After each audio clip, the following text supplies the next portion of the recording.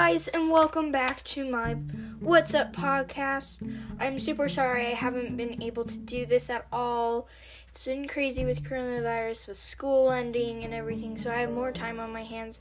And finally, I found time to do this. So today, I am doing one about jaguars, and it's about these jaguars who are going home, and I'm really happy for them. So, let's jump in. So, a young jaguar swims across a muddy river. He has a spotted coat barely visible above the water. The wildcat's eyes focus on a tasty crocodile sunning itself on a nearby bank. Suddenly, the jaguar springs and launches on the reptile with one bite. The big launch will give the cat fuel for the journey he is about to begin, searching for a mate. A mate, if you do not know what that means, it's like, your wife, your husband, someone that you, mate with. But a route for your jaguar needs to be traveled is a dangerous one.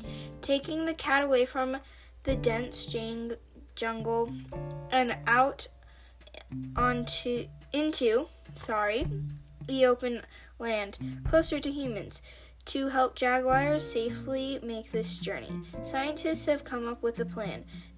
Their bold idea: a network of linked territories running through 18 countries and 2 continents. The goal is to stop the jaguar numbers from declining and project the cats into massive range, which is nearly 4 million square miles.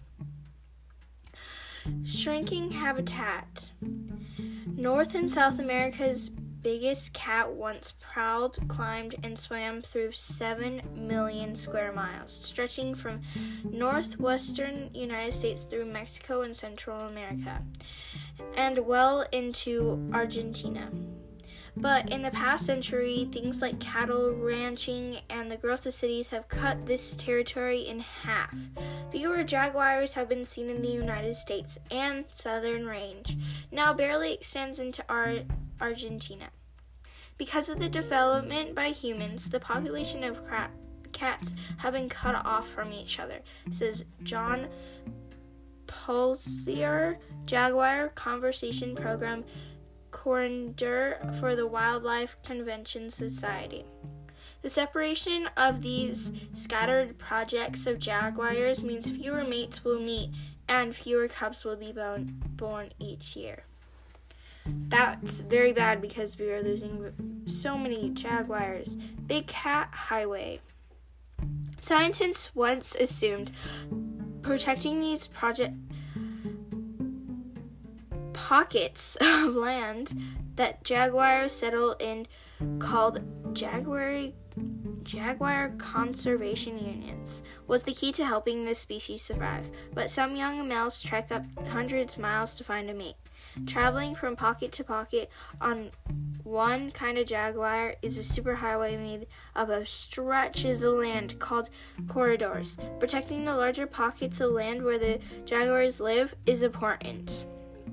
But it's so making sure that they can safely travel on these corridors, which can be narrow as a line of trees along a fence, nearly as big as Yosemite National Park.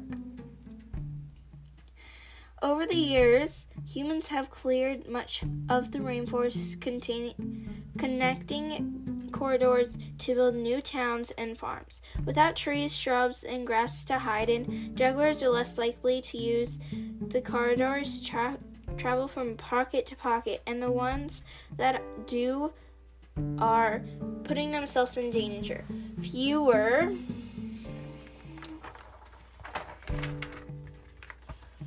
Fewer jaguars are using the corridors means fewer mates meeting.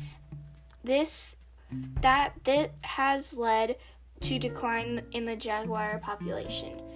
As of 2015, these big cats are already extinct in Elevore, Salver, and Arguay.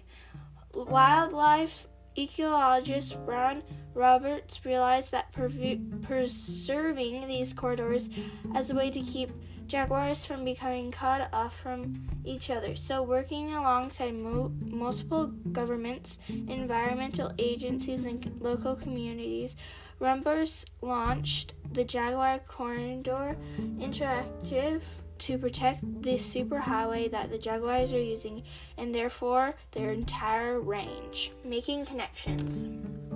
Launching over 10 years ago, the JIC sent scientists up to 14 countries inhabited by jaguars to pinpoint exactly where they live. We also need to identify which corridors the animals use most, says Robert Salem, Costa Rica's program director of Pan Authority, an organization that protects wild cats.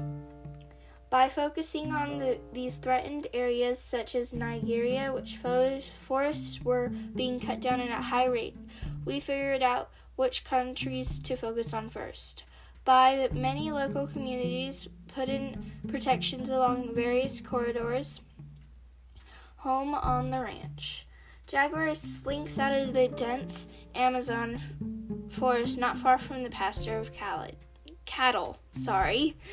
In the past, the jaguar might have tried to eat easy prey, which would make it a target for ranchers to protect their herd. But these cattle are safely fenced in, and the jaguar moves on without an attack, thanks to the current encouragement from the Wildlife Conservancy, Social Paradigm, and other organizations. Ranchers from more than half of the jaguar 18 range countries agreed to follow the guidelines to keep the cats safe. One of these guidelines is to keep certain livestock fenced in at night so they don't wander off and tempt cats with an easy meal. If a jaguar can't see the livestock, it is not likely to hunt it, Salem says. Other guidelines include pacing flashing lights close to livestock to ensure they scare the cats and stay closer to the property's edge. Jaguars are part of scientists and ranchers' shared culture out here. Ranchers want to work with us, which made a very big difference, Porsar says. Safe passage. A young male jaguar's journey is almost over. He has safely made it across farmland and past dozens of villages. In the distance, he spots an edge of unfamiliar rainforest. He dashes past the cattle, all fenced in, and does not stop until he reaches the trees. A cat smells something new. A pair of eyes peer out of him. He tenses. He is ready to claim the territory from another male. But it's a female. At last, thanks to the JCI efforts, this pair is preternaturally mates and is about to meet.